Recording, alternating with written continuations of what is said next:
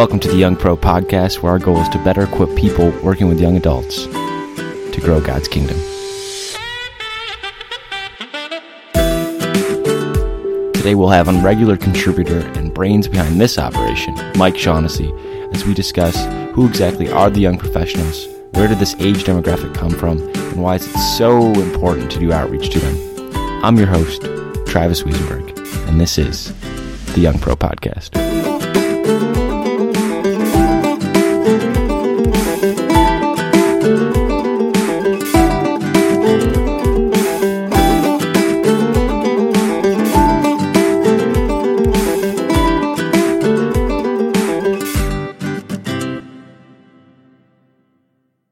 So Mike, welcome to the show.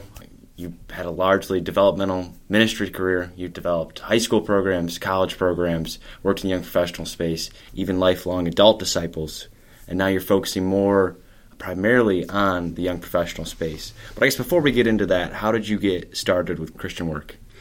I was converted when I was in high school. Went on to college and said I want to do youth work because I was a high school kid when I got converted. And so I did that for 4 years. I worked in a church as a youth minister full-time. And then as I watched what happened with the kids that I was working with when they went to college, and many of them just fell away from their faith. I didn't understand it at the time, but I could see that it was happening. And I could see it amongst my own high school friends as well. So I switched into doing college work and did that for the better part of the next 10 years. And saw a lot more success at creating and building up strong disciples. But even then, there was a drop-off when people left their college programs and went out into, quote-unquote, the real life. Stickiness was lacking. People didn't just stick with their faith. And I saw a need to cover the whole area from junior high to high school to college to young professionals into mature adult faith, and recognize that if you don't handle that all correctly, you're going to see a lot of transition failure. In fact, the transition failure rate, as in how many high school kids carry their faith into their college years, it's more than half of them lose their faith. It's a little less after college into young professional years, but it's still quite high. Many estimates are as high as 40%. It's not surprising if you think of a good high school kid who's been involved in a youth program. He goes to church every Sunday. He goes to the youth group on Wednesdays. He's in the music team. He's one of the leaders of the whole crowd that he's involved in. He's got a small group for support. He's got a mentor who's training him and helping him grow in faith. He's got a set time when he does his Bible study. He goes to church every week, et cetera, et cetera. And then he graduates from high school. And very quickly, he loses that Christian peer group. He loses his mentor. He loses the need to do his Bible study. He loses all sorts of things. Then he goes off to university, and if he doesn't get stuck right into a Christian organization that's going to support him or a church that's going to support him, he continues to lose more and more ground. Yeah. And we shouldn't be surprised by that outcome. Yeah, it's like holding your breath. Yeah, it's like holding your breath or not eating. You just go, you had a great diet, and now how did you lose that 50 pounds? I haven't eaten anything in a long time. And you go, that's exactly what has tended to happen. And that issue of transition failure is a really significant piece of this work. It's not just how do you build a good young professionals outreach or a good university program. It's actually looking at transition failure and saying, we want to make sure that we don't have that. And there is a problem with the post-university age group, as I said, as well, where they're establishing their core beliefs. They're starting to have to stand firm in those core beliefs on their own. They're making foundational decisions, some of the most important decisions of their life. The young professional years are, in fact, the critical phase of becoming an adult. You go through this adulting phase into mature adulthood. Yeah, I love that. So I guess could you talk more about what exactly is going from adulting to full adulthood? Sure. The main thing that happens in your young professional years is you're confronted by nonstop change. You go from living with one set of friends to living with another set of friends, possibly then moving back home, possibly then living with a third set of friends. Some of your friends have gotten married. Some of your friends haven't gotten married. You tend to hang out with the friends that haven't gotten married because the married folks, as much as they might say, hey, we're going to still do all this stuff all together, it doesn't happen. And when children come along, it doesn't happen even more. And there you are. You change jobs. The first job that you got after college, well, that worked out okay, but it was really a stepping stone to a much better one. So I took that job. It meant I had to move all the way across the city. I lost a whole set of the friends that I had started to make if I was like in a large company that had a lot of people my age or not. I just met them through whatever I met them through. It's just a huge change phase. And you're used to growing up in a stable family environment, hopefully. And then you're in a university environment where you've got a stable set of friends as well, that you mainly go through college with pretty much the same set of friends. You're on a campus with 40,000 people. You do not meet 39,000 of them during your university years. You may meet possibly 100, and of those you have a core group of probably 20 who are your closer friends that you do stuff with. So that's what's going on, a huge amount of change during those years.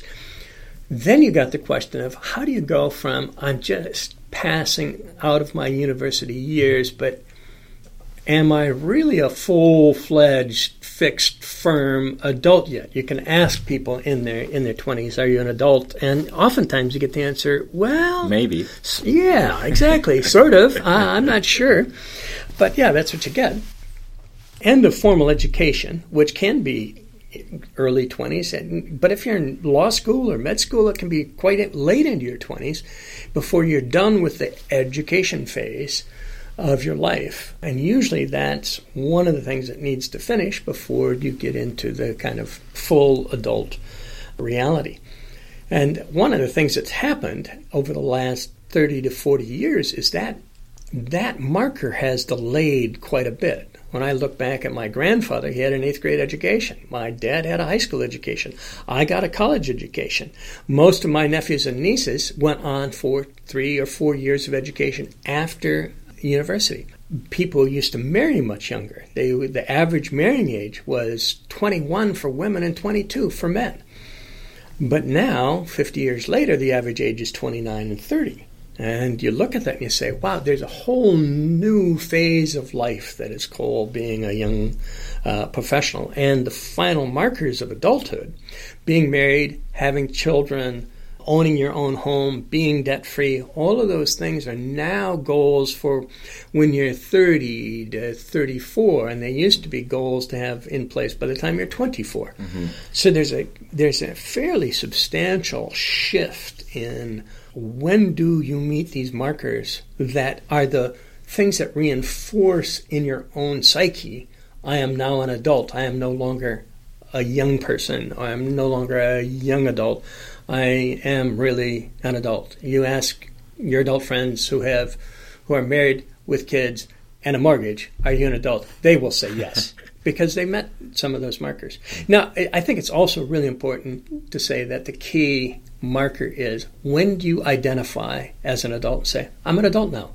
I need to handle my life as an adult. I need to handle my life with responsibility, and recognizing that that's the way to into adulthood. But this delayed adulthood reality is just, it's the way things are. So I guess with this delayed adulthood, there's obviously a difference from how long it used to take to transition. Is this a trend, or is it here to stay? Because I think a lot of people, young professionals particularly, feel like the older generations see this extended transition time as a problem that needs to be fixed instead of a stage of life that we should come alongside. What are your thoughts on that? Yeah, that's one of the most important things that I think the older generation does really need to understand. It's funny because their life was really different than their parents as well. And their parents were saying to them, well, you're just not doing what we used to do. You're not doing it the way that we used to do it. It doesn't make sense to them. And that's just reality. It's the way things work.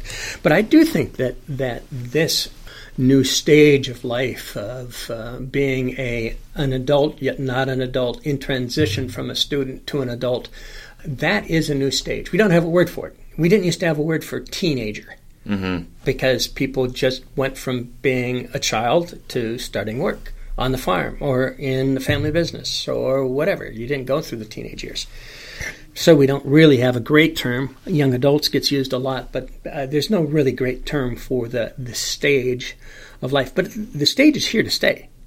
I don't think anybody wants to go back and saying, well, why don't we all just go back to getting 8th grade educations? And then we don't have this problem anymore. No, you're still going to have this problem.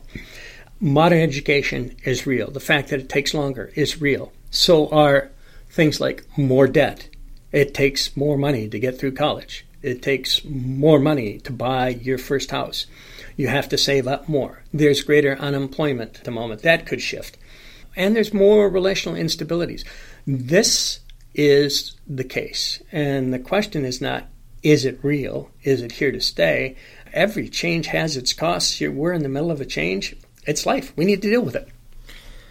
Well, I guess that leads us to the next question: is how? How do we deal with this in the state, in the point of time that we're at right now? Yeah, it's a good question. Because again, I would tie it back into we need a solution for the whole 13 to 30 range that solves every problem along the way as best as we can, so that people can make the transition from 13 to 30 and not fall into the river. We call it the Youth Bridge because it's meant to be a bridge across these tumultuous years that help us emerge on the other side with adult faith. But when I look at it and ask, do I think the church is handling this problem well, my honest response is no. Check the pews this Sunday. If you see a bunch of 22 to 30-year-olds, you can tell me I'm wrong. But I don't see them at the typical church. We're not holding, attracting, and sustaining that age group very, very well.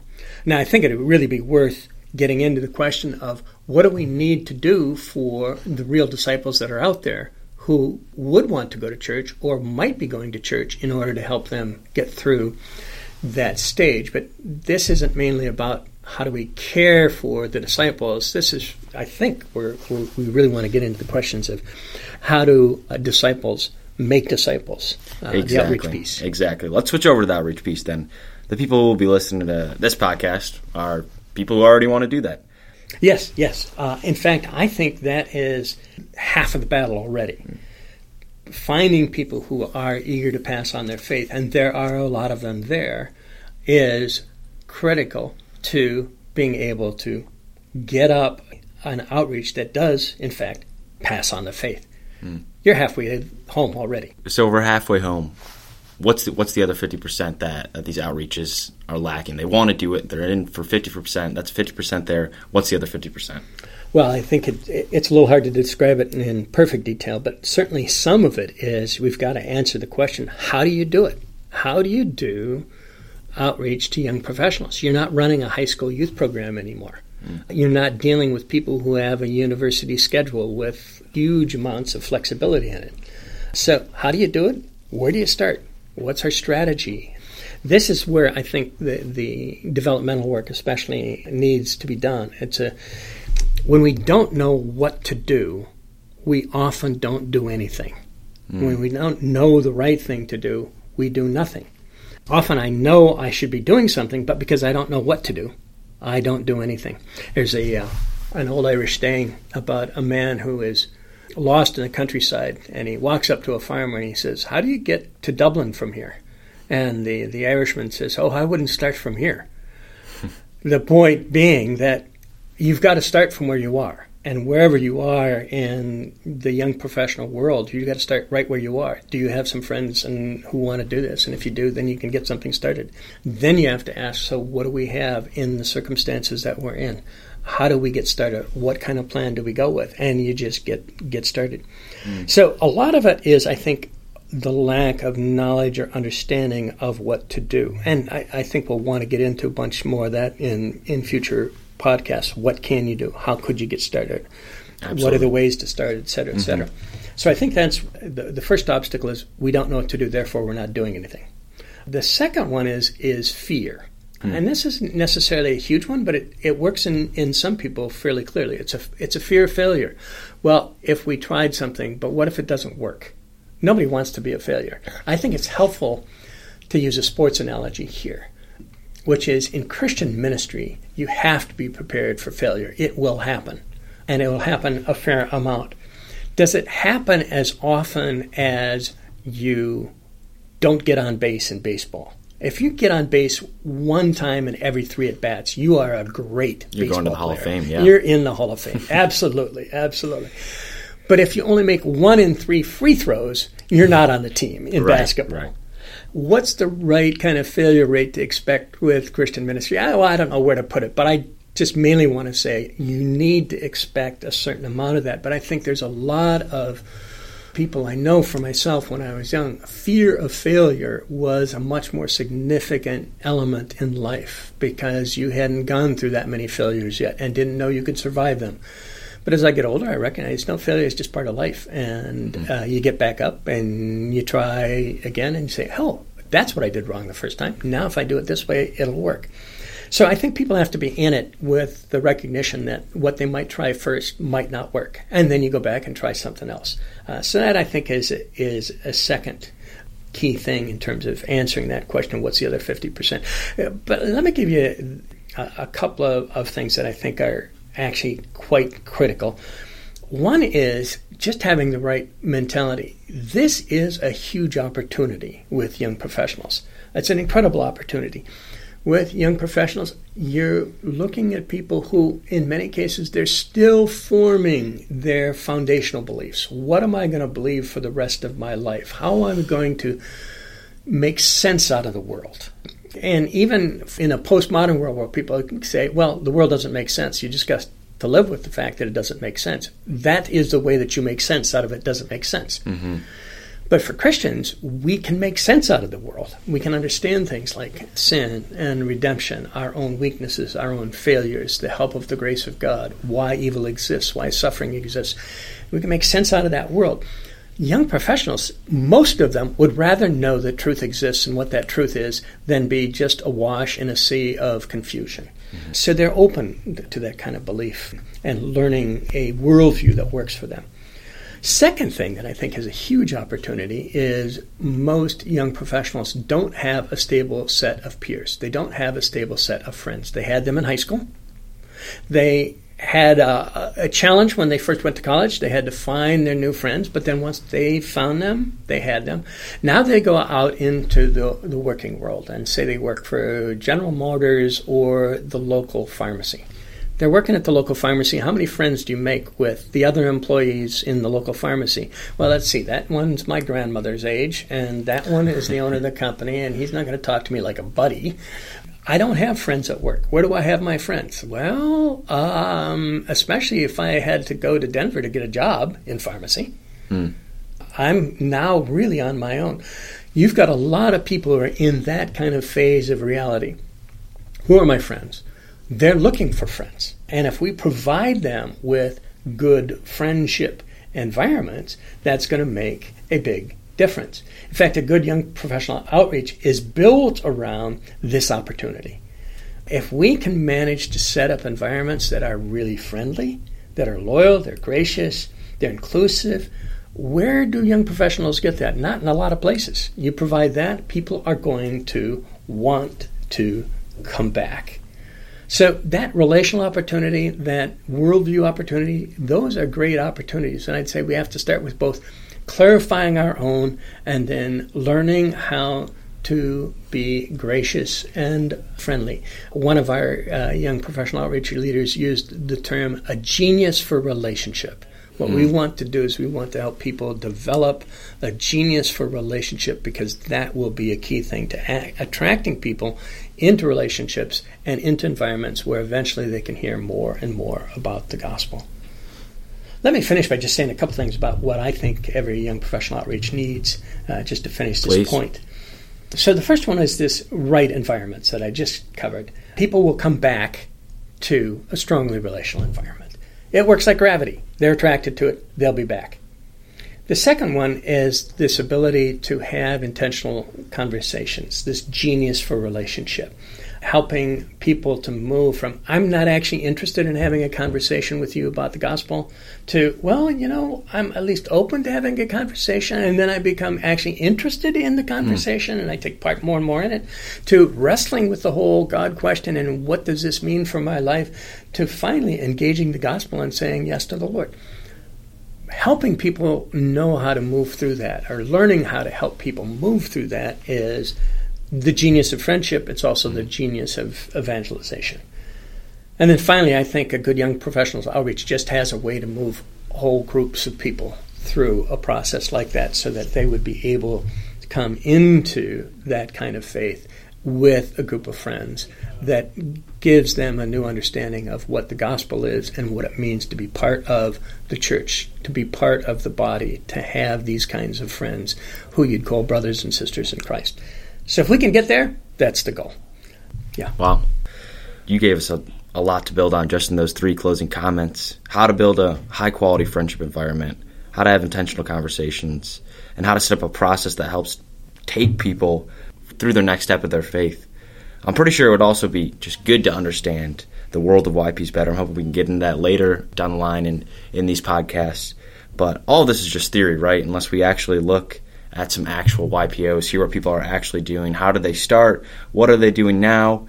A lot of our audience is just going to get started, and there's nothing more helpful than seeing how other people also got started. So with that being said, we're going to have Ann Arbor, Luis Arce, and Dallas, who started the Ann Arbor Young Professional Outreach chapter, on in our next podcast. We're going to hear how they got started, what are they doing now, what have they learned, and we're hoping that that's going to give our listeners, you people, the opportunity to learn from their mistakes and also learn from what they're doing right now and put it into play in your own YPOs. Mike, thanks for your time. We'll see you soon, as you're going to be a regular contributor to the show, and thank you for listening to the Young Professional Podcast.